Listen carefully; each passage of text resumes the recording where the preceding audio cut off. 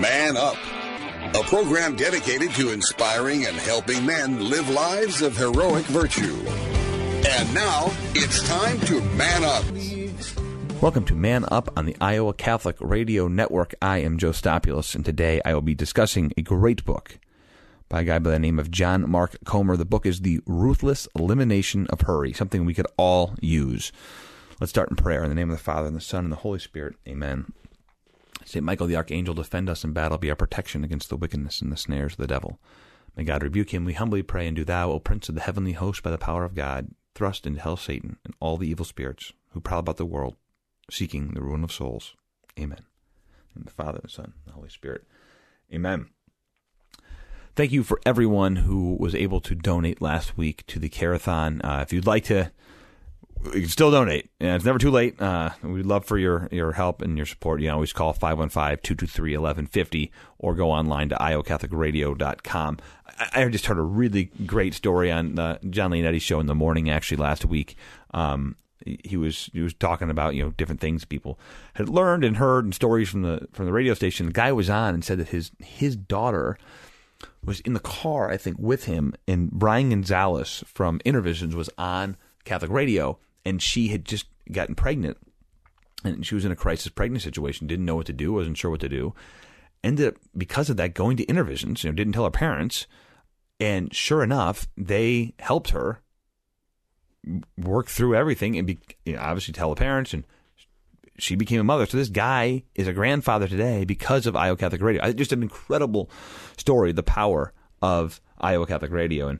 And these are the kind of stories that happen all the time. And again, that's why I think it's such an important apostolate that we have here. And the dollars that we use, it's an incredible operation, how lean we work, and just a lot of these great stories you hear from all parts of the state, from Iowa Catholic Radio, from listeners. You just never know who's listening. So had to share that story with you. I texted John, like, John, that is just an awesome testimony, an awesome story. So we are going to head to a short break. When we return, really want you to stick around and listen to this. I'm going to dive fairly deep into this book called The Ruthless Elimination of Hurry, a great book that we could all use.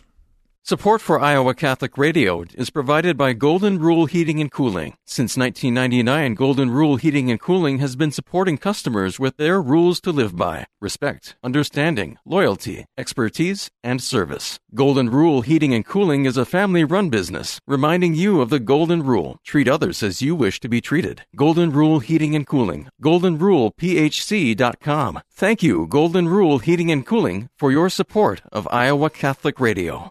Thank you to Bozen the Florist for their support of Iowa Catholic Radio, Dowling Catholic Football, and Catholic Connection with Teresa Tomeo. What better way to send a message to a friend or a loved one than a beautiful bouquet of fresh-cut flowers? This is Tom Bozen from Bozen the Florist. Our family business has been helping Central Iowans send messages locally and around the world for almost 100 years. Whatever the occasion, whatever the message, we can help you say more with Bozen. That's 244-ROSE, 244-7673, or bozen.com.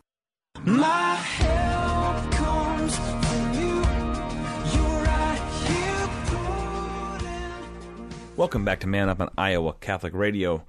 Today I want to dive into a great book, a great resource that I came across last month that I had to share with you. The name of the book is called The Ruthless Elimination of Hurry. It's by a guy by the name of John Mark Comer.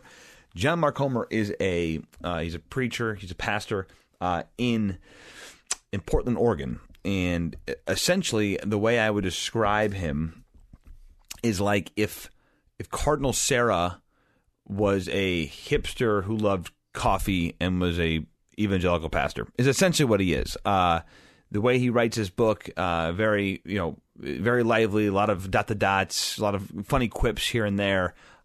Very much directed at a wide range of people. It's not too theologically deep, but he does bring in a ton of Catholicism throughout the whole book. I was shocked by it. And it's interesting, this book came to me through various sources. We'll start with my wife. She read it first and said I needed to read it. So I did that. And then actually at the same time, I had a handful of friends who had stumbled across this book. So obviously, I'm not the only person who is aware of this. And it was, obviously sold a ton of copies. But what he's doing Again, out in Portland, Oregon is where this guy's at. This book is like The Power of Silence.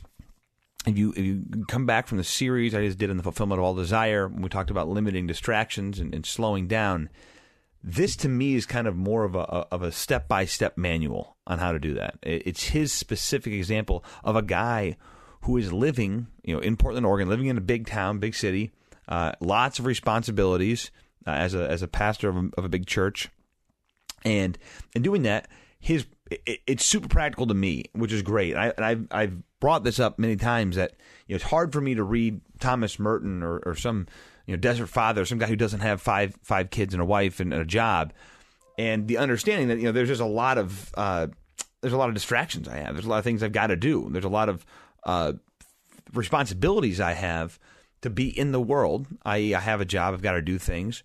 Back to that quote from last time with just the Christian friendship, right?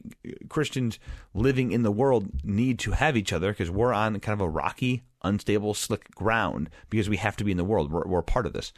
So I think he has a really unique perspective in the fact that he is a guy who is got one foot in the world and one foot clearly set on God. And again, I already mentioned this. I mentioned it throughout the episode. He does a wonderful job of bringing in, I would say, of all the people he quotes, it's almost 75% Catholics. It's saints of the Catholic Church. It's Catholic thinkers. It's pretty interesting how much Catholicism comes out in this book. But here's the idea. And I really would encourage you. I plowed through this thing in short order. It's a pretty quick read, considering you're not supposed to be hurrying through it. It's fast enough to read through. So he starts off and talks about the problem. He talks about the history of how we became so obsessed with hurrying. And it's a really interesting look, and it's something I thought about before, that people for centuries didn't have the depression we have. They didn't have the anxiety we have. They didn't have the hurry we had. Yet we have all these devices that save us, quote unquote, so much time. So what happened? So he goes into that. And on the second part, he talks about the solution. So what is the solution? And in his mind, it's all very biblical.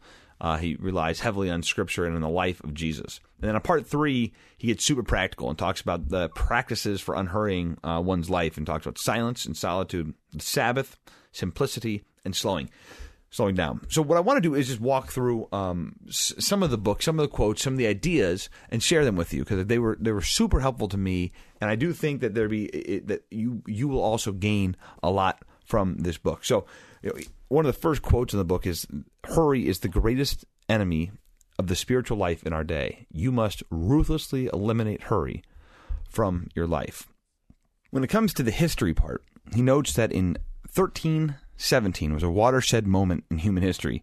It was where the first public clock was launched in Cologne, Germany, of 1370. After that, people's lives started to be controlled by artificial time rather than their own body clocks. He notes that in today's America, the average American sleeps roughly 7 hours per night. A century ago, people slept on average 9 hours per night. And before that, it was in the 1800s up to 11 hours per night. He says that another watershed, so basically he had a handful of these big moments of what happened, the invention of light and a few other things.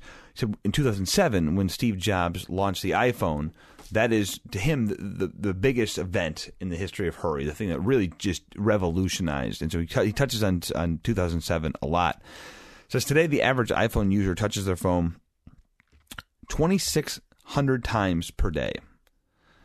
Change has created an average attention span of Americans of only 8 seconds. And as you may know, a goldfish has an attention span of 9 seconds. So we have less than a goldfish today. And he suggests that more time is not the solution. He says life is a series of choices. Every yes is 1,000 no's. The average male American, by the time they're 21, has played 10,000 hours of video games. The average American spends 705 hours per year on social media and 2,700 hours a year watching television. He argues that the world is filling our minds with its views and values, and the rest is hurried in a stressed society. So really sets up the stage of, how did we get to where we're at? How did all of this come in? So I mentioned the invention of the light bulb, and that was in 1879. Which, in theory, for that, you really couldn't stay up much past sunset, if you think about it. And we're about to enter daylight savings time here. It's getting darker earlier. Outside of candlelight, you really couldn't stay up much past it. It was just pitch black. And so back then, the average person slept 11 hours a night. And he goes on to talk about how, a lot of these great saints, he talks about, specifically does St. Teresa of Avila, how they get up at 4 a.m. And pray. He's like, man, that's incredible. How do they do that? He goes, well, I come to find out they're probably going to bed at like 7 or 8 o'clock at night, and they've actually got pretty much a full night of sleep in. And I think that's just an important way to look at this, right? As we look historically, we're down to 7 hours of sleep a night, and we've rushed ourselves into this place that we were never meant to be, and we were never here. So the history part of it, I thought was really interesting. I thought it was a really interesting take to help you be kind of eyes wide open into what we're up against, and we are up against a lot.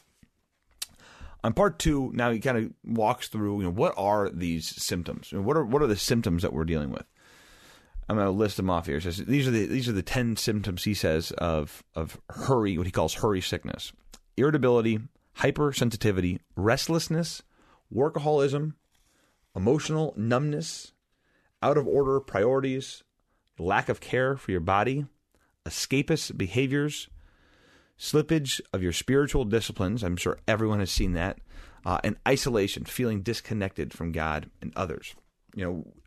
I think we've all seen this, right? We've all experienced this. Well, moving on, he paints Jesus as the model to follow. And he goes really heavy into Scripture in this next piece and paints the life of Jesus as one that was obviously active. It was very much on the move. And from the rest of the time out here, he just describes that Jesus was never rushed. At all times throughout the Gospels, you don't see Jesus. He has a mission. He's got things to do. He's got places to go. He's got healings to take care of. But you never feel him being flustered. You never feel him having anxiety over his mission. And a few of the passages that I really enjoyed the reflections on was the first off, taking my yoke. So he talks a lot about reflecting on that. Jesus wants to make your burden light, and you do that by yoking yourself to Jesus, by having him help you. And how do you do that? Well, how you do that mostly, right, through prayer, and we'll get into some of those things. But uniting your will to his, so you can take this stress, you can take these negative things that have come through the world today, and the way that you can bind them is by yoking yourself to Jesus. And from there, he goes on to dive further into John's gospel, specifically on the vine, on Jesus as the vine, and we are the branches. And the word abide is used, I believe, 11 times, something like that, in that passage, in abiding, that idea of abiding in Jesus, resting in him, and putting ourselves into his hands at all times. And that is how John Mark Comer views as the model. He views Jesus as the model, and we are not supposed to be anxious. Why do you worry? He talks about it all the time. So then after this, he gets pretty practical, and this is really interesting stuff here. As I mentioned earlier, his big things are silence and solitude, Sabbath, simplicity, and slowing. So silence is a very important practice. We talked about silence multiple times, right? External silence, but also internal silence from quieting the mind. Solitude means to be alone with God and with your own soul, and experiencing a sense of inner fulfillment. Silence and solitude can be difficult because in the quiet we must face worries and fears that we've not had the courage to face before. We have to, and that's why people distract themselves, right? People distract themselves to not have to think about things outside of themselves, to think about bigger things. So next he goes into the Sabbath, and this to me was one of the most interesting things of the whole book. And I really want you to pay attention to this. I think it's wonderful stuff he does here. I'm going to quote from the book. The Sabbath is like a guerrilla warfare tactic. If you want to break free from the oppressive yoke of Egypt's taskmaster and its restless, relentless lust for more, just take one day each week, and he says, stick it to the man. Don't buy, don't sell, don't shop, don't surf the web, don't read a magazine. Just put it all away and enjoy. Drink deeply from the well of ordinary life. a meal with friends, time with family, a walk in the forest, afternoon tea. Above all, slow down long enough to enjoy life with God, who offers everything the materialism promises but can never deliver on, namely contentment. And then in the words of Ronald Rolheiser, he quotes, he says, "So much of our unhappiness comes from comparing our lives, our friendships, our loves, our commitments, our duties, our bodies, and our sexuality, some idealized and non-Christian vision of things which falsely assures us that there is a heaven on earth. When that happens, and it does, our tensions begin to drive us mad, and in this case to what he calls a cancerous restlessness. True restfulness, though, is a form of awareness, a way of being in life. It is living ordinary life with a sense of ease, gratitude, appreciation, peace, and prayer. We are restful when ordinary life is enough." He goes on to talk about putting a governor on the speed of your life. And the way he does that, and I'm going to read here about his specific Sabbath, but he wants everyone, and we try this. I mean, we definitely practice trying to have a Sabbath. His is super intense. So here is a little idea of what he does. Just before sunset on Friday, we finish up all of our to-do lists and homework and grocery shopping and responsibilities and power down all of our electronic devices. We literally put them in a box and stow it in a closet. And then we gather around the table as a family. We open up a bottle of wine. We light some candles, read a psalm, and pray. Then we feast, and we basically don't stop feasting for the next 24 hours. I might add that is the way Jesus would do it. We'd sleep in Saturday morning, drink coffee, read our Bibles, pray more, spend time together, talk, laugh. In summer, walk in the park. In winter, make a fire. Just get lost in a good novel on the couch. Nap, etc. So honestly, I spent a lot of time just sitting by the window, just being. It's like a less stressful Christmas every single week. It says about something happens about halfway through the day, something that's hard to put language to. It's like my soul catches up to my body. Like some deep part of me that got beat up and drowned out by meetings and email and Twitter and relational conflict, and the difficulty of life comes back to my surface, and I feel free. The need to be free, to get more, to be more. Free from all that. Free from the spirit, the evil demonic spirit of restlessness that enslaves our society. And I feel another spirit, the Holy Spirit of restful calm, settle over my whole person. And I find that my ordinary life is enough. And when I come out of it, he talks about coming out of it slowly and slowly. I think it's a great reflection. And I think all of us, it would behoove us all to take that seriously. To take seriously this idea of Sabbath, of rest. From there, he goes on to talk about simplicity and simplifying our lives. All of us need to do this, and he has a few practices when it comes to having basic principles for simplicity and getting out of consumerism. He says, before you buy something, ask yourself, what is the true cost of the item? Obviously, time away from family. There's additional cost to things like motorcycles and whatnot. And will it distract you? Will it add to your hurry? Before you buy, ask yourself, by buying this, am I oppressing the poor or harming the earth? Never impulse buy. Number 4, when you do buy, opt for fewer but better things. When you can, share. Number 6, get into the habit of giving things away. Number 7, live by a budget. Number 8, learn to enjoy things without owning them. That's pretty good. Number 9, cultivate a deep appreciation for creation. 10, cultivate a deep appreciation for the simple pleasures in life. 11, recognize advertising for what it is, propaganda. Call out the lie. And 12, lead a cheerful, happy revolt against the spirit of materialism. And he brings all that together. And talks further on each of those points. But I think it's a good overview of what he's talking about there. Lastly, he gives 20 things he does. He calls them gamifying the spiritual disciplines of slowing down. I struggle with the idea of even attempting some of these, but I'm going to share them with you, at least for food for thought. It says, number 1, just drive the speed limit, so I have experimented with this. It is difficult for me to do, but there is actually, it legitimately actually kind of works. So I feel like a crazy person. You're driving fairly slow, but there is something calming about it. So anyway, I thought it was crazy the first time I read it. I've tried it, and it actually is kind of good. Similar to that, get into the slow lane. Again, with the driving, just trying to be calm. If you're late for a meeting, it's a tougher thing to do. But in general, if you can plan it out, it works out well. Come to a full stop at stop signs. That is extraordinarily difficult, but give it a shot. Don't text and drive. We should all be doing that. Number 5, show up 10 minutes early for appointments and do not have your phone. If you did that, you'd probably find yourself praying. You'd find yourself thinking about God. This one I've not done yet.